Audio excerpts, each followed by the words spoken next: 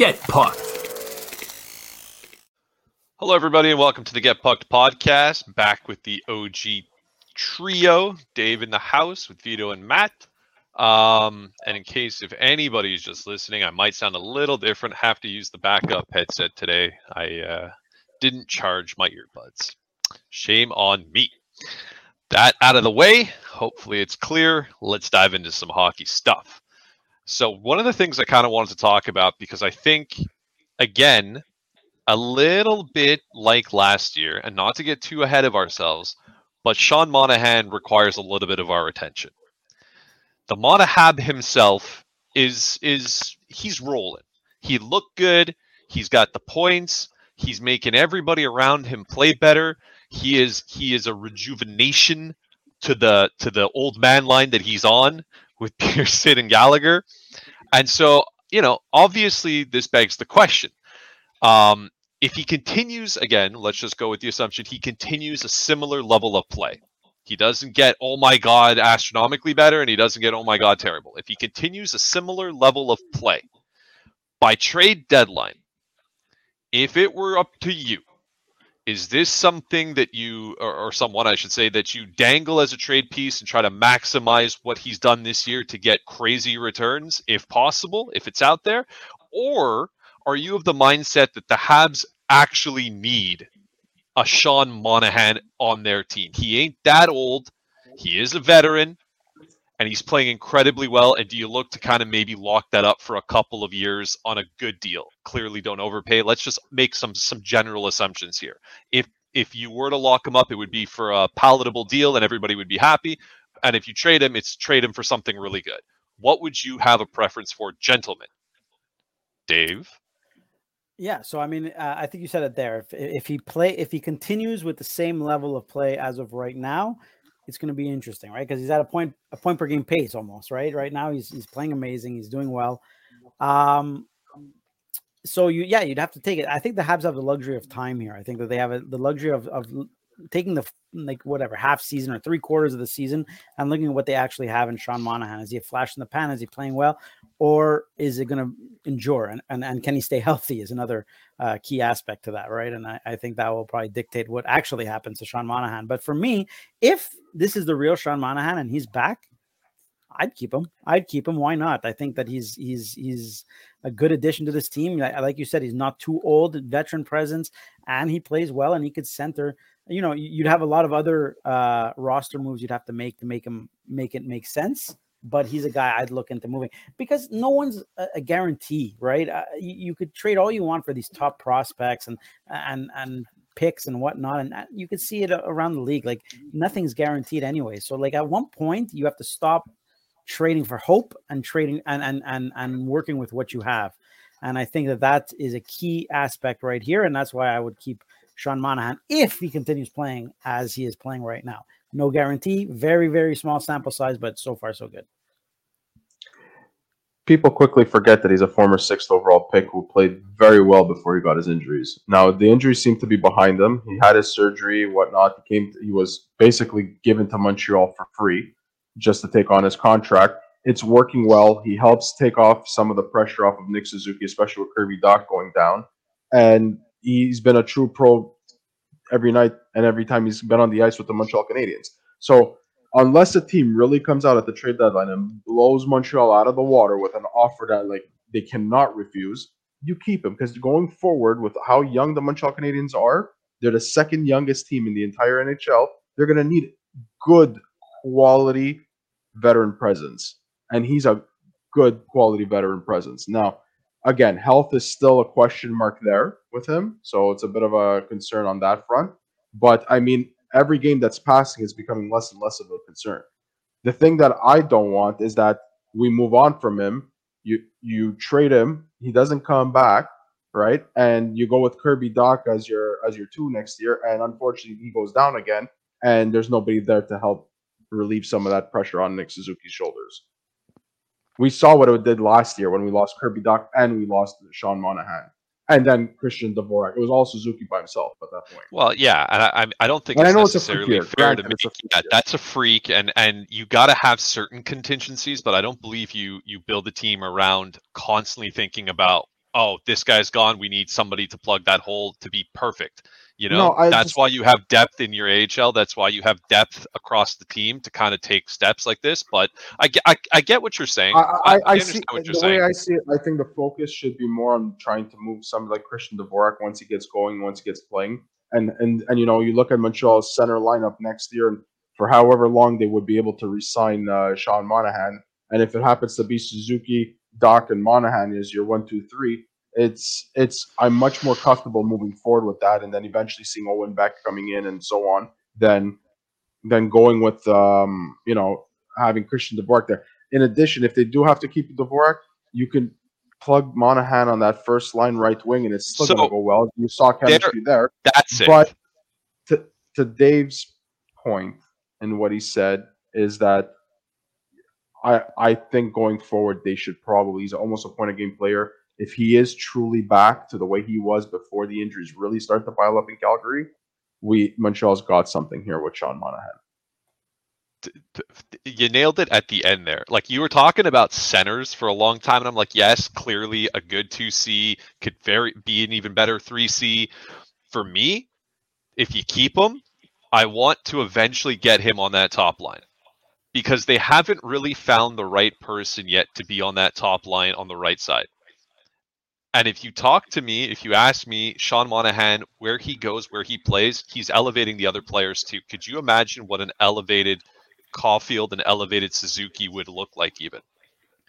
I think that would be the thing is, I think that he would already be playing there if it weren't for losing Doc. And, the moment Christian Dvorak came back, that's what you'd probably see, Sean Monahan playing on the top line right wing.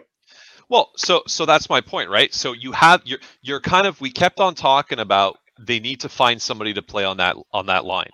They need to find somebody who can be the third to the Suzuki and Caulfield. If we actually were able to say, wow, Monahan slots there, and we can slot him there for the next 2-3 years if he keeps this level of play, that it's not the superstar right winger that I'm sure some people would want, but if he could elevate the game of Suzuki and Caulfield, suddenly he becomes a solid addition to that line, and you get your true superstar level caliber out of Caulfield, and maybe up to 50 goals with that happening. And then it's like, you've kind of passed from one hand to another. What I like is you see the chemistry between them already on the power play. You did last year as well. Exactly. So from my perspective, like you guys, obviously slightly loaded question when I asked it, but the notion is, can he stay healthy? Are they comfortable with what was done to him on the offseason to recover? And obviously his play on the ice is showing that he's pretty healthy. If not at 100%, he's got to be pretty close, clipping at almost a point a game, playing on the third line with Gallagher and Pearson. And so, if you could look into it and he maintains a level of health, and you're confident that your new medical team could keep him from getting banged up too much, yeah, I actually am leaning more towards, I think they really should keep him around. But again, it depends how much. No one's going to blow you out of the water. No, I'm not talking about the trade. I'm talking about even if you wanted to extend him, depends how much he wants and how much he'll get and how long that contract is. Because if he's you got to take that into consideration. Because if he's looking for that last contract, an 8-year deal at $7.5 million, $7 million, depending how his season goes. I don't think so. I was going to give him that anyway. No one's going to give him that. Yeah. I agree. I don't think anyone's going to give him that. I think you could probably sign him to a good deal. I think the Canadiens took a flyer on him, showed good faith. He has potential to play on the first line here. I think that if you're Sean Monahan, realistically, I think you have to be a little bit understanding and a little bit, smart with your decision here and your move here, especially with your injury history. You're not going to get an 8-year contract anywhere else. I don't think, at least. So I agree.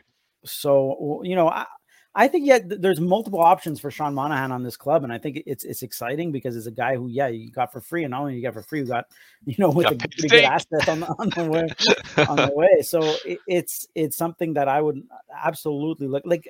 I'm done with the picking up assets and trading them. It doesn't always work out, and sometimes the asset is the asset. Keep the asset, and I think that the Canadiens have to start focusing here on actually forget the future for a little bit. It's starting to get to the now. So, trading for all these prospects, I'm done with it a bit.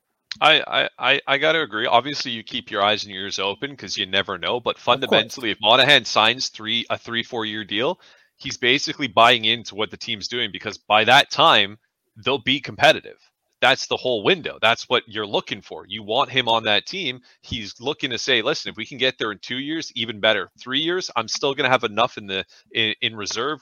I'm a young 32 at that point. Old-ish, youngish 32, depending on how many more injuries this guy gets. But I think there's a good marriage there to be had for sure. Another guy, though, I want to pivot to kind of the other side of the coin. Slafkovsky, at least from the eye test, okay? My eyes, anyways, however good they are, and several that I'm hearing about, at the very least, from the eye test, is playing well. Probably some of his better hockey since he's been in the NHL. He's engaged, he skates quicker, he's setting up plays. They're not necessarily resulting in goals, which I'll get to in a minute, but he looks good. From the eye test, he looks good. I say everything about that is fine. Now, flip it to the other side of the argument. The analytics darlings of the world look at him and they say, dear God, what's he still doing in the NHL? He is, from all categories, it doesn't look very good. And there's a lot of sort of follow-up to that saying possibly worthwhile sending him down to the AHL and let him get, rolling there and then bring him up.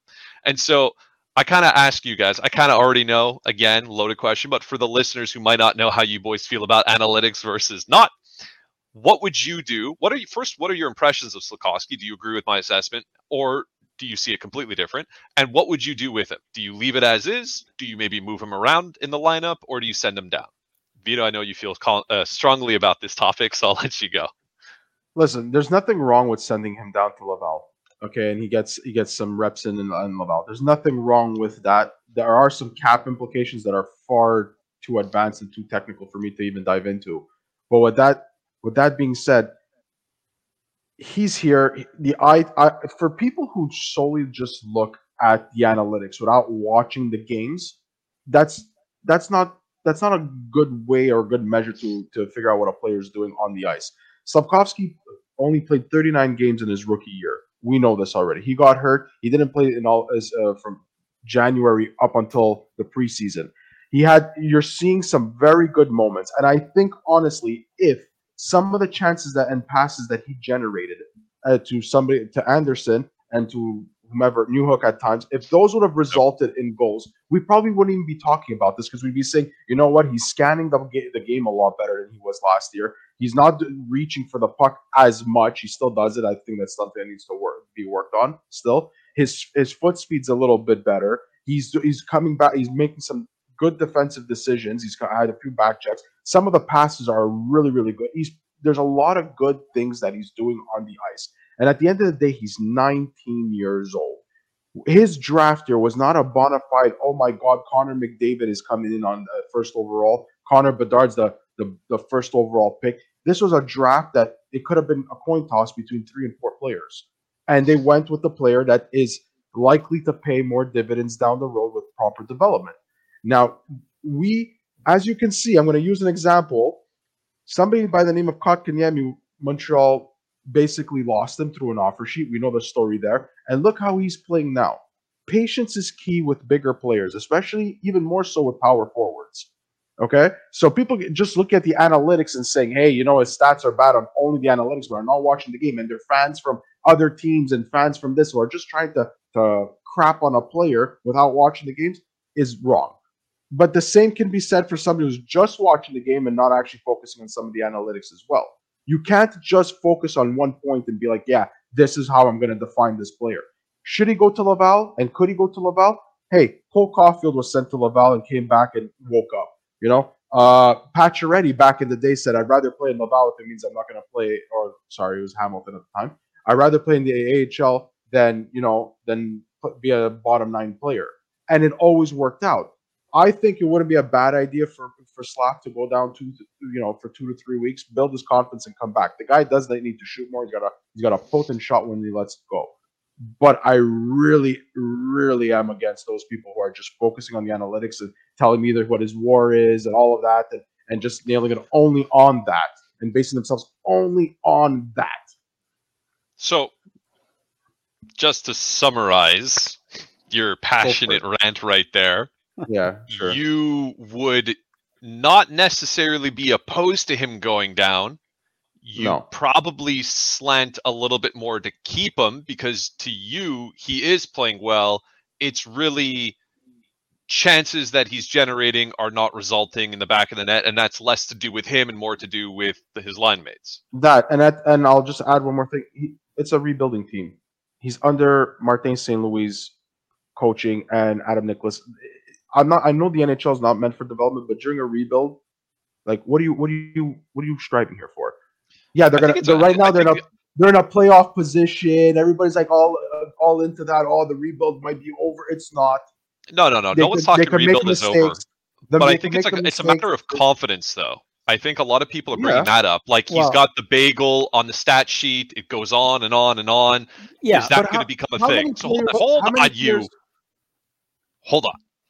Dave, I feel like you want to jump in there or something. Well, it's just the confidence thing is that like everyone thinks that sending him to Laval is going to reboost his. What happens if he goes to Laval and has a 4-game point with no points? How is that going to feel for his confidence? You know what I mean? I am strongly like there's nothing you can never convince me that a demotion is good for confidence ever. There's no argument to that at all. I just don't believe in it unless you have like. Extreme. I don't know. Your character has to be something else for that to be a motivating factor for you, it's not even about motivation. Just a confidence factor for you. I think he's doing fine. I think that you have to look at it as Vito's mentioned it like perfectly, and I don't say this often, but when he said, in terms of NHL is not a development league, but when you have Marty St. Louis there, it kind of is at the moment. They're playing they're playing with. Free, right? It's free money that they're playing with because there's no expectations of them, and so they can move on. And he's playing well enough. He's not, a disaster by any means.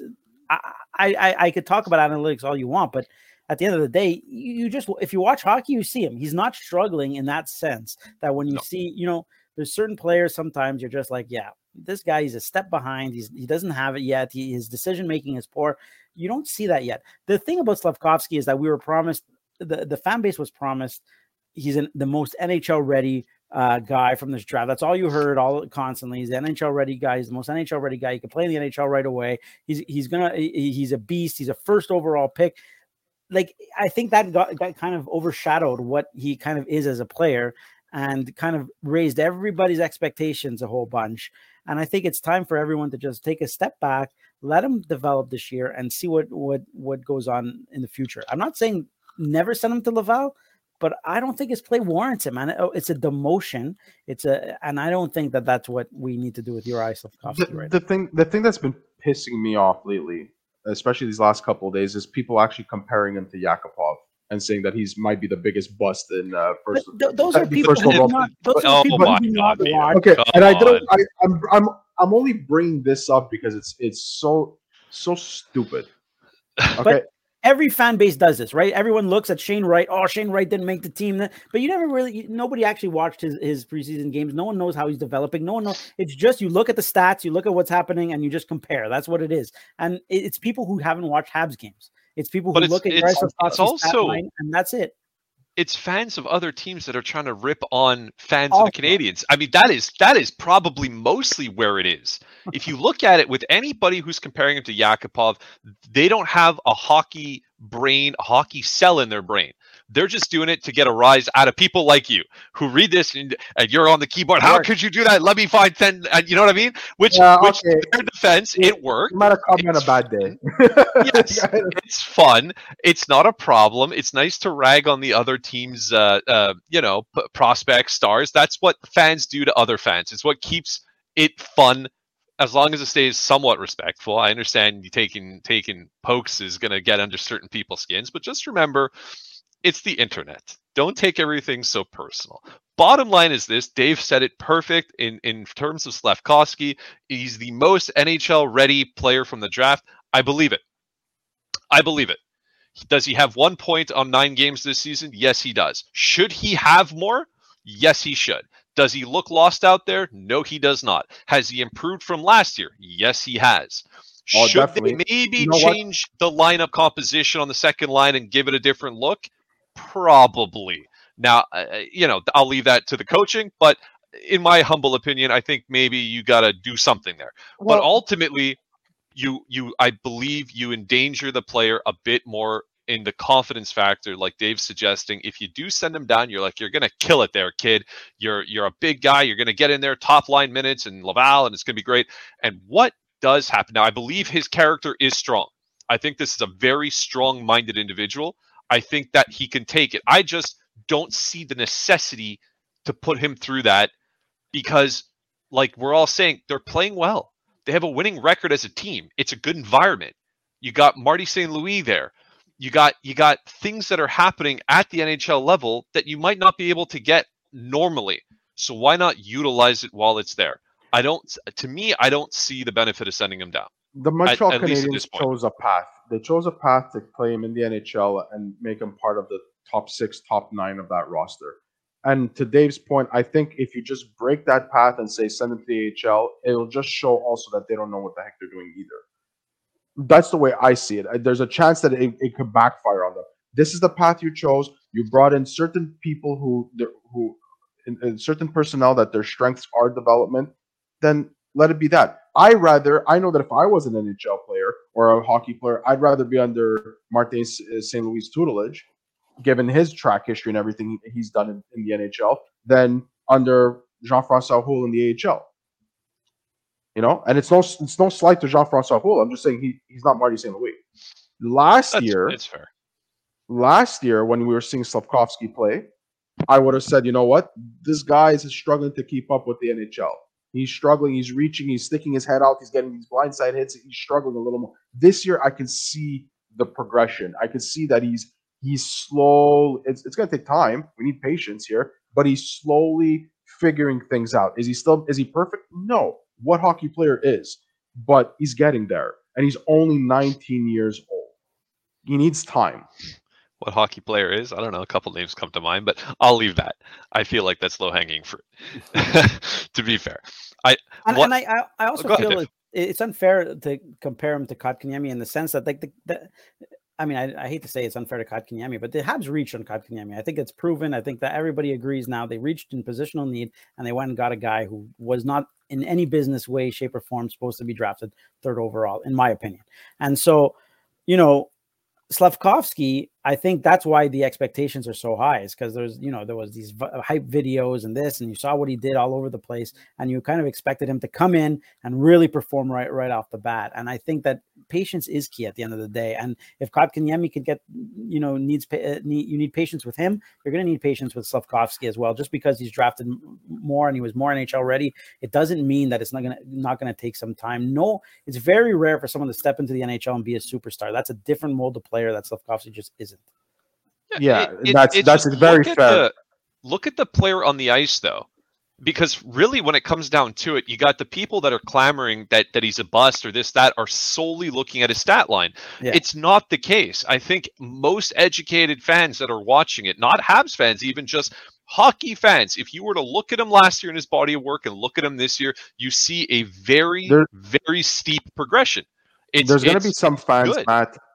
Matt and Dave, there's going to be some fans that are Habs fans, but because they didn't get the player that they wanted on that draft year, Slafkovsky's going to always be a bust to them. They didn't get Cooley, they didn't get Shane Wright. They're going to always be bent out of shape and angry about that. So any little time or any little funk that Slafkovsky's going to go in, they're just going to jump into that pool and start, causing the waves that they want to cause.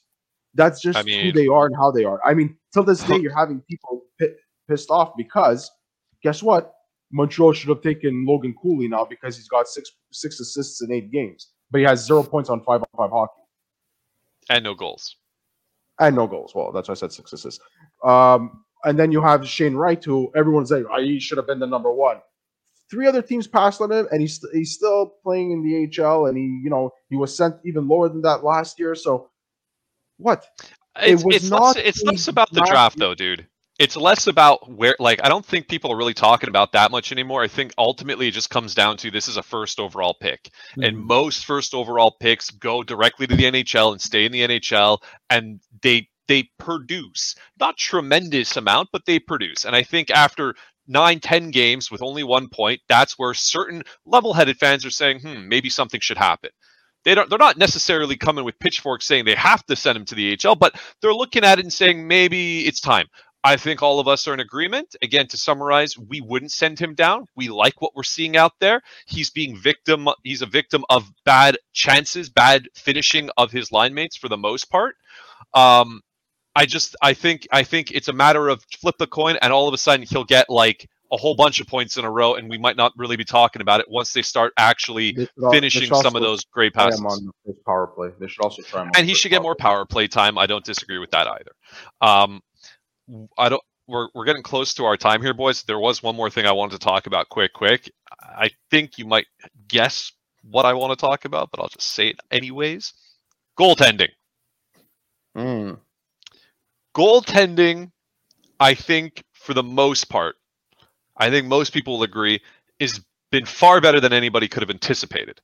While it's still early in the season, the Habs are still carrying the 3 goaltenders that they got now. Would now be a good opportunity to sort of focus on shopping one of them because of the stellar play that they're kind of putting out there. And you have certain teams that have postseason aspirations that are dealing with really poor goaltending. I'm thinking of teams like LA, for example. Do you start to dangle these guys right now? Or do you leave well enough alone, leave the rotation, keep them going as they're going, stay to whatever plan that they currently have, and see what happens later on in the season? The problem is there's no cap space. The teams that are aspiring for a Stanley Cup run have no cap space. So, some people are suggesting that Allen's the guy that ideally you want to move just for the cap and for the future and all that. And we've spoken about this. And right now he's out of the 3 goalies, he's definitely playing best. And teams don't have the space to fit him. Now, Montembeault is a digestible cap for a lot of teams, but even then, it's hard for teams to kind of fit in that $1 million if they have to. How many teams are playing an LTIR? I think like 13 teams, 14 teams? My friend, when there's a will, there's a way. There is a way. I'm sure a lot of money to make this kind of thing happen. I think it's going to get solved soon. Montreal's in a position right now where they don't have to do anybody any favors. You need a goalie, pay what you need to pay to get this goalie. But would you shop one? Yeah, of course, because you have 3. Like, there's just 3 staying in NHL. Every night, every game, there's somebody out there that's not playing hockey in the Montreal goaltending rotation and is eating hot dogs, and that's not good for anybody. So less so about the stellar play, more so about the fact that, again, there is 3 of them, and there shouldn't be 3 of them. That's more where you stand. Pick your 2 horses that you're going to run with for the rest of the year and move one. And if that one happens to become something good on another team, then so be it. It's not the first time that a player that leaves Montreal does something for another team. And it could also be that goalie just becomes, a Charlie Lindgren and just becomes a backup for the rest of their career. That's not a bad thing. But I know losing a player to waivers, that's not an option to me. No, so I think that's trade fair. Something I think that's fair. And see what you get. But right now, Montreal's is in the driver's seat in this regard. I think that they were probably hoping that by now something would get done. I think that they were hoping that Tampa would get desperate, or hoping another team got desperate and blew them away with an offer. And obviously it hasn't happened.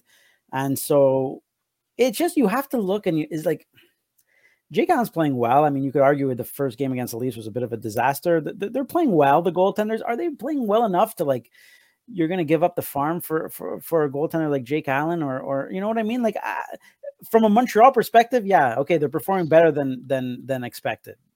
They're playing pretty well. Like, the record they have today is, you can almost say the majority of that is because of the goaltending that they've been getting. Okay, again, though, it's very small sample size. It's just, no to doubt. me, it's like, because we tend to look at it from a Habs perspective, right? And like, you look at it and you're like, oh yeah, Habs have 3 goaltenders. It makes logical sense. If you're the general manager of another team and you need a goaltender, you kind of look at Montreal, but you're like, man, do I really want to give up for Jake Allen? Do I really, like, it doesn't, like, if you're a fan of another team, looking for a goaltender, would you be super excited to trade a good prospect for Jake Allen or a pick for like? Would you? Honestly, in all honesty. Listen, Dave. Like I mentioned before the goaltending depth across the NHL is probably the worst I've ever seen. So now, but somebody like Jake Allen is actually could be valuable to some teams.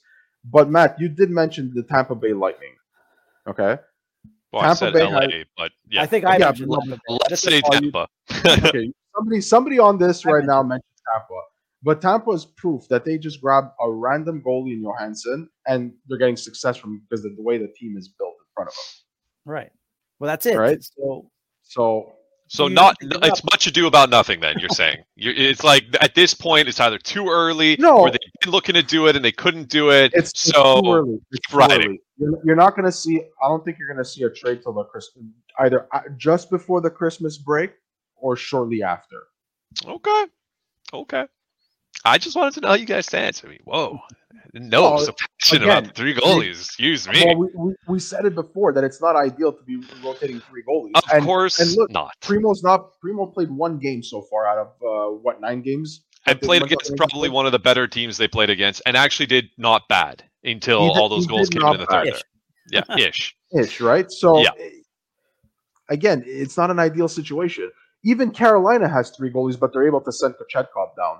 Mm-hmm. Montreal doesn't have that luxury because the moment they put Primo on waivers, he's gone. Well, that's what everybody keeps saying until you put him on waivers and he passes. Anyways, I'm just saying to say, I was curious your stance, given how well that they were playing. Do you think that maybe this would have pushed certain teams to be like, maybe there is something there and we better get on this fast? You guys don't think so? That's fine. I think a team like LA might want to look at either Monty or Primo, but they're not going to have an appetite for Allen. The thing is that like you're again as a Habs fan, you're looking to it in a vacuum. Jake Allen's played 4 games this year. Sam Mondov's played 3. Like I know overall in 9 games, goaltending for the Canadians has been good. Yes, but each individual player has played 3 or 4 games. Like that's not enough. And that's why I'm saying by the Christmas break. I always say this: the real season of the real NHL season starts after Game 15. Right. That's when things start to stabilize. 4 games to go. Yes, around game 15, 16, around there, game stabilizes. The fans start to figure out their stuff. Other players who had slow starts start to wake up because there's some players right now that had some really odd starts that if you look at their careers, you're saying, okay, this is a flash in the pan. There's no way you're going to be on pace for 200 points or 140 points and like 72 goals. It's not going to happen. For sure. That's my stance on it also. And I'm more interested at this point now for those that stuck around to the end. Thanks very much for listening. I'm curious about the listeners, your sort of view on Slafkovsky. What would you do with him? Do you agree with us that everything is pretty much good eye test wise and he's just not getting lucky with finishes? And you'd keep him there or would you send him down? What's your stance? What would you do with Sean Monahan as well is something else I'd like to know. A lot of people seem to be opposite sides of this, like definitely get rid of him because he's hot or no, definitely got to keep him. Curious to know what you guys have to think about that. Please let us know in the comments of the video below. Otherwise, thanks very much as always for listening. Like and subscribe if you haven't already. Would appreciate that like we do.